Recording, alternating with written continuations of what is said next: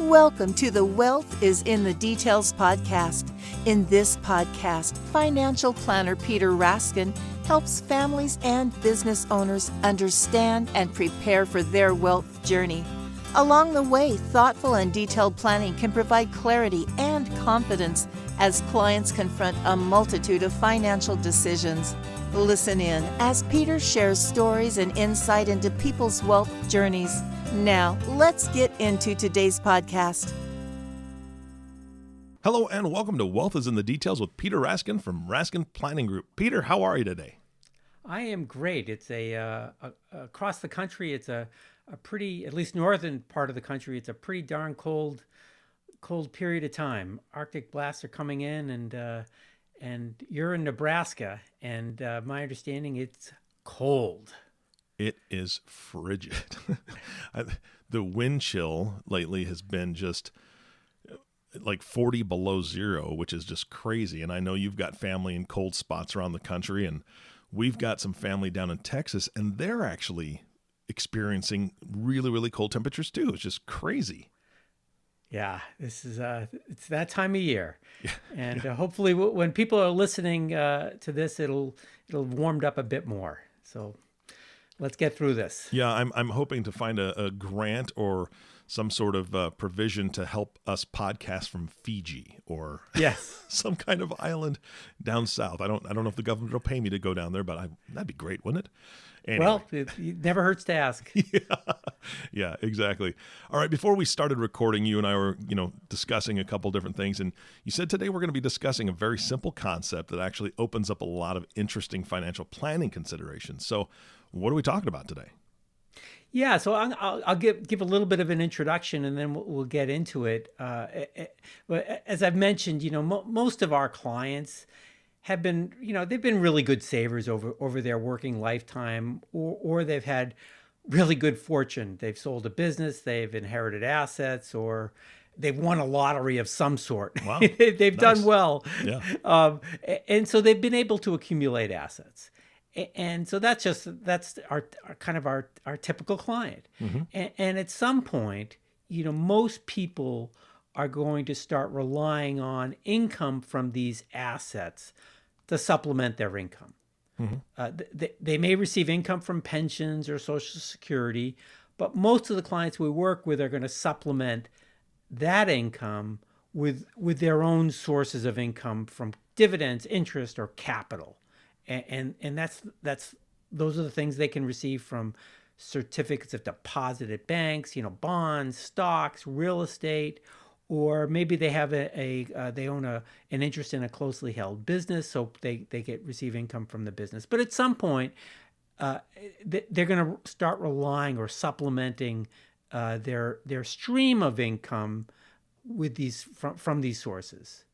So when we start an engagement with any client, we do an inventory of their assets, their income, their expenses. We understand their objectives and goals. Those are the things that we want to know and we need to know in order to do planning. Mm-hmm. And it's just this discovery is so important. So as we're going through this process, I'm thinking about the client's objectives, and I'm trying to determine if assets are live-on assets or leave-on assets. And so that's kind of the simple concept that I wanted to talk about today. Okay, in all the podcasting that we've done, I don't think I've ever heard you say live-on assets or leave-on assets. So what do you mean by that? Yeah, and I get a similar reaction whenever I ask clients about it. But I would say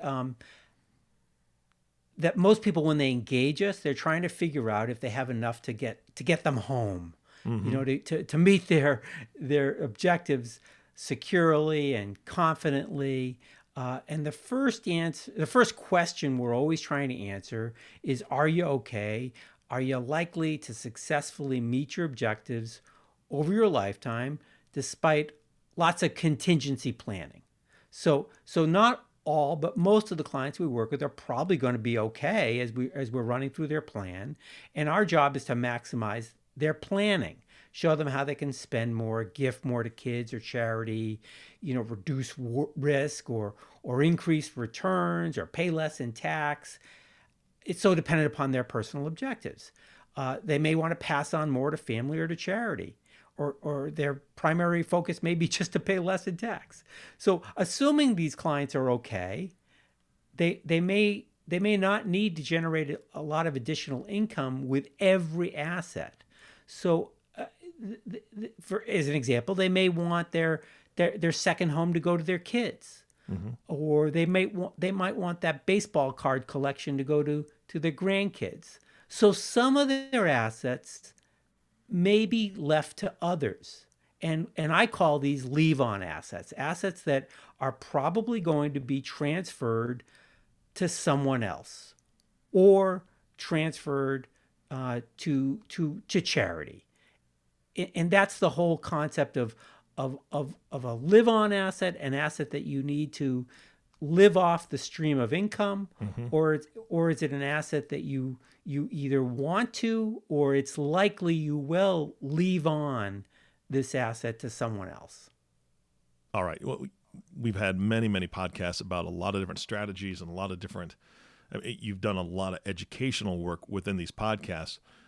So I know there's a lot of moving parts. So it sounds to me like it might be really important to quantify what live-on assets are and what leave-on assets are. Can we do that? Yeah, absolutely. I think it's really, really, really important.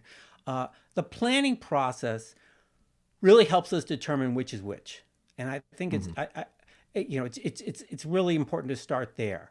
So tax planning is a vital part of this process, and as well as preparing heirs for these leave-on assets. And so I think it is an interrelated concept that not everything is a live-on asset and not everything is a leave-on asset. Mm-hmm. And we may not know as we start the engagement of planning exactly which is which, but it's important to quantify which assets might be leave-on assets, which assets might be live-on assets. And with that in mind, I thought it might be helpful just to kind of give our listeners examples of these kinds of different assets and our thinking as we move forward in the planning process. So the first thing I'd like to talk about are live-on assets. And much of this is kind of obvious, but I think it's important to kind of work through these definitions. Mm-hmm. So a live-on asset, and I consider it an asset, is an income stream from Social Security, or pensions, or from an annuity that people have purchased over the years. These are sources of income that are going to continue for a lifetime, typically. So I think of that as an asset. Mm-hmm. It's a set aside. You may not have access to capital as you're moving through life, but you realize that these kinds of accounts or assets are going to provide income on a regular and consistent basis, again, typically for life. And that's an important consideration. Now let's get into other kinds of live-on assets. And here I'm thinking about publicly traded securities like stocks and bonds. So not to get too complicated, but stocks and bonds and CD accounts and certificates of deposit at banks, savings accounts, these are all available. They're liquid, mm-hmm. And they're part of your overall asset base that can produce income. And the question is, if these are live-on assets, these are assets that you are relying on, we need to think about how they're invested. So now we're entering into an investment discussion. Are these assets focused on current income or appreciation? Are they growth-oriented? Or is it a balancing act between income and growth? And so it's an important conversation to have with the client. What are these assets for? Mm-hmm. And what do you want to do with them? What do they need to do for you? What kind of income stream do they need to produce? If it's very moderate, maybe at the 2 or 3% level, maybe some of those assets can be invested for long-term growth, which is really vital when we're considering inflation. We want assets to, we hope assets can increase or keep up with the inflation and that their values continue to increase. But the only way that's going to happen is if you're invested in equity-like investments like stocks or real estate, things like that. So we have to determine how much income is required from these stocks and bonds, CDs, cash instruments, and that's going to be an important investment discussion. But again, it's really important to just take a step back and say, is this a live-on asset or a leave-on asset? The next kind of account, and this is, I think, so important to at least consider, is your qualified retirement assets. So here I'm talking about your 401k plans, your profit sharing plans, your IRAs, anything that is in a tax sheltered environment. And if these are traditional retirement accounts, unfortunately, there's a huge embedded tax lien on these accounts. And what I mean by that is most IRA accounts, most 401k plans that our clients have never been taxed. And when you start taking money out of them at some point in time, they're going to be taxed. And matter of fact, the government forces you to start taking distributions from these accounts starting at age 72. And that is an important consideration. And just to give you a sense, at age 72, if you have $1 million in your individual retirement account, your required minimum distribution is about $39,000 in that year. And assuming that the account kind of continues to grow and stays at that $1 million range, the required minimum distribution goes up each and every year. And now we have a tax question. Will this additional income drive you into a higher marginal tax bracket? Or will this additional income increase your Medicare costs? And so it's an important conversation to map out and plan. What are the taxes going to be on that account now and maybe in the future? We can't predict tax rates. Taxes probably aren't going down. I would imagine not, especially in our current environment where we've got significant deficits and probably deficits that are going to be increasing because of the relief packages that we've been passing and likely to pass. So what will these required minimum distributions do to someone's tax situation? So it's just a consideration. And here's an interesting twist that I think most married couples don't consider. It's that the surviving spouse will need to file as a single taxpayer. So the surviving spouse might pop up into a higher marginal tax bracket. And that could really be a significant increase in taxes. So just as an example, a single taxpayer is in a 24% federal marginal tax bracket, starting at about $86,000 of adjusted gross income. A joint taxpayer isn't in the 24% marginal tax bracket until adjusted gross income is almost $173,000. So just as an example, if a married couple has adjusted gross income of $100,000, and that's likely continue after the first death, the single taxpayer is going to pop up into the 24% tax bracket with income in excess of $86,000. So just by that, they're going to be paying more in tax. Yeah. So it's an important consideration for a married couple is what will their tax bracket be after the first death. And so all of this comes into play when we're talking about these live-on assets. Maybe you start taking money out of your retirement plans earlier than age 72. Maybe you start taking it out if you've retired earlier, let's say at age 63, 64, 65. Maybe you start taking out money prior to the point in time where you have to start taking it in order to keep you in a lower tax bracket.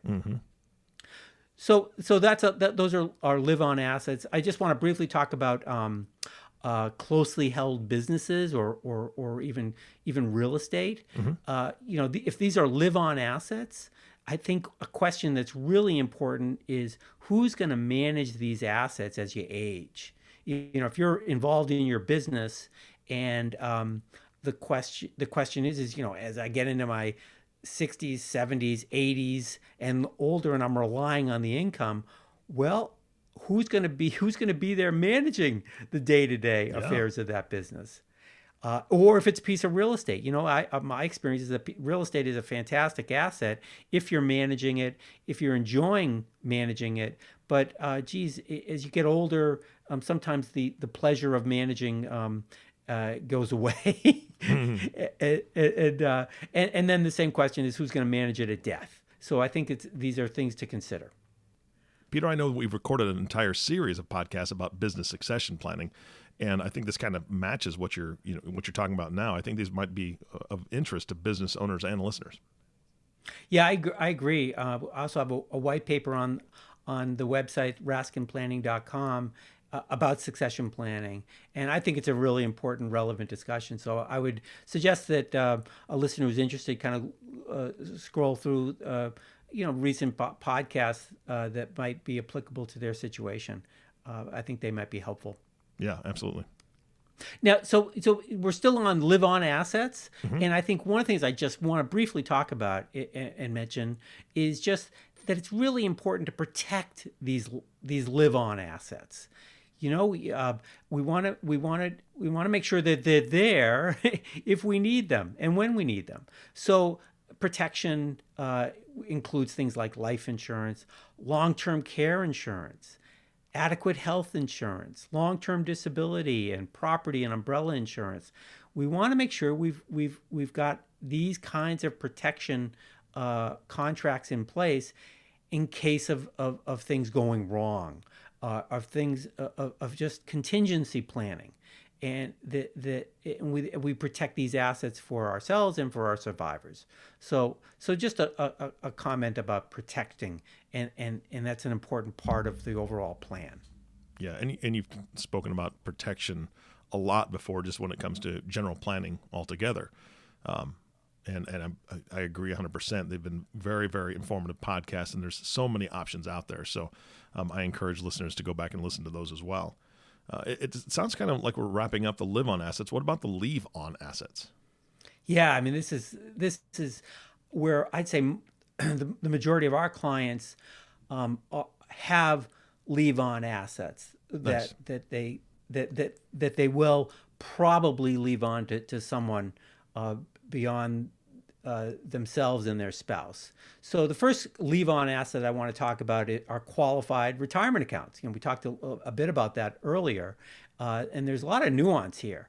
In a lot of ways, these kind of retirement accounts, IRAs, 401ks, they're liquid, they're available, but they're embedded with this tax lien.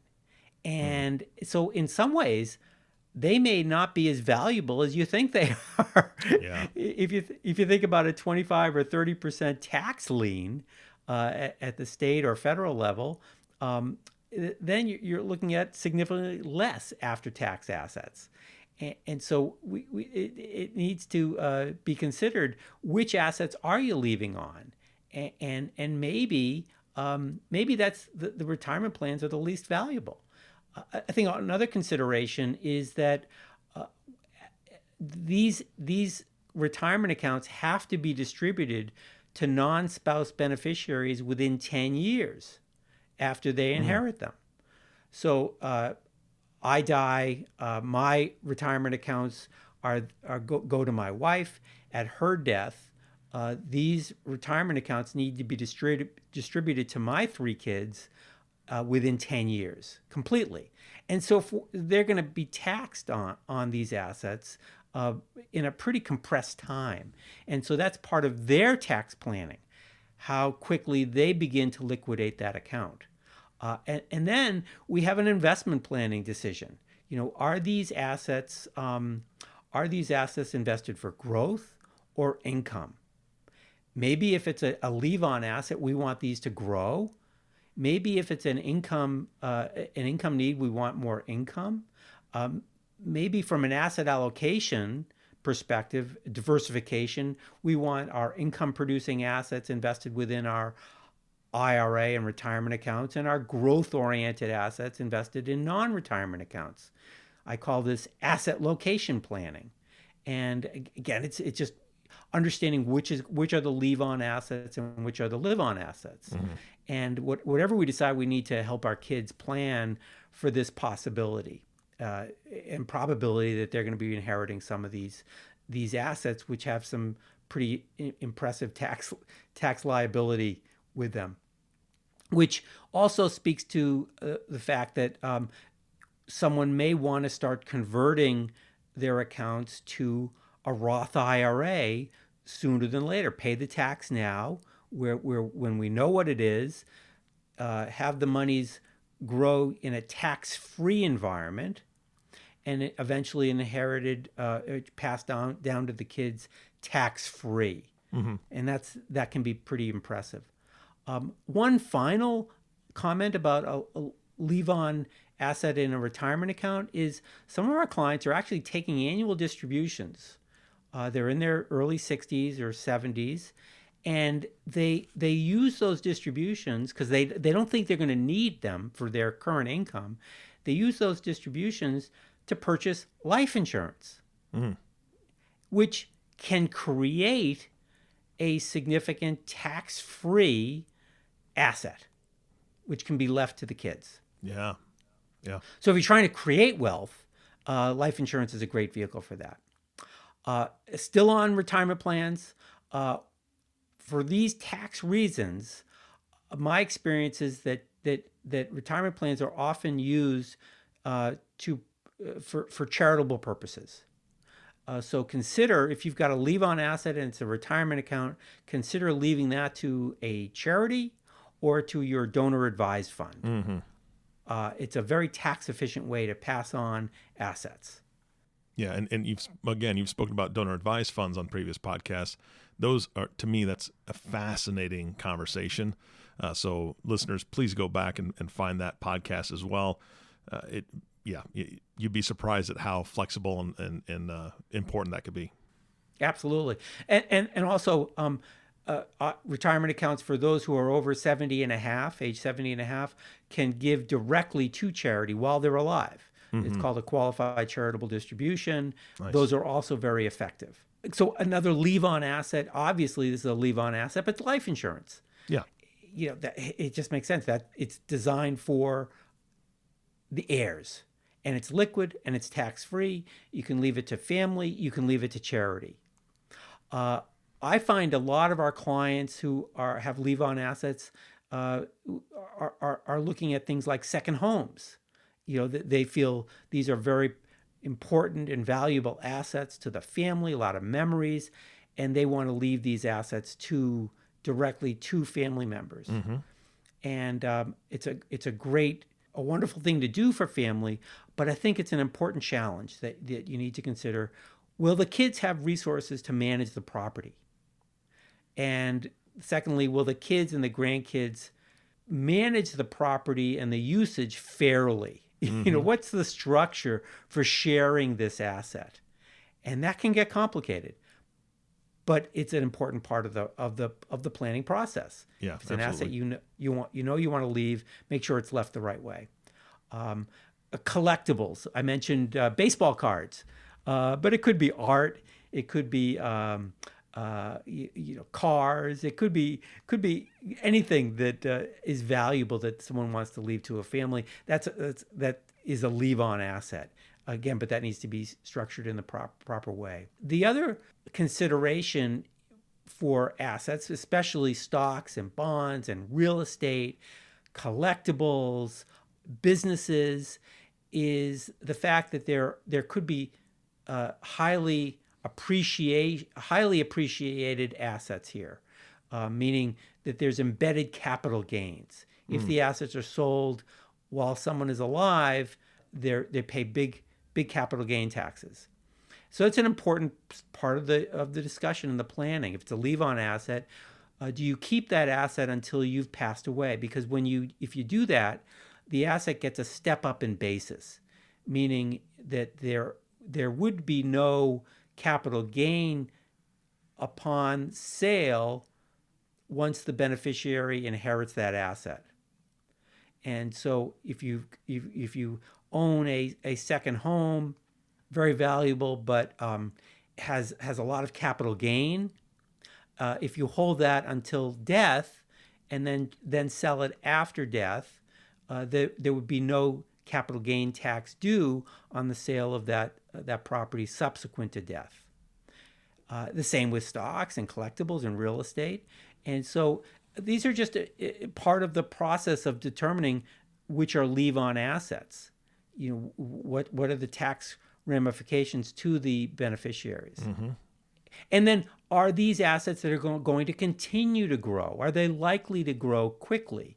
And so if they are, we may want to transfer those assets to that next generation now, let the assets continue to grow, and then all of the growth of these assets avoids the estate tax, which again can be significant. Yeah. They might have capital gains tax, but they might avoid the estate tax, which is likely to be larger under right now under current law. Mm-hmm. So appreciation of assets is an important part of the discussion on which assets are going to be left to others. And then again, protecting these assets. Life insurance, long-term care, long-term disability health insurance, property and umbrella insurance, make sure those are in place and properly meeting the protection goals, because you don't want to lose them. You want them to stay valuable.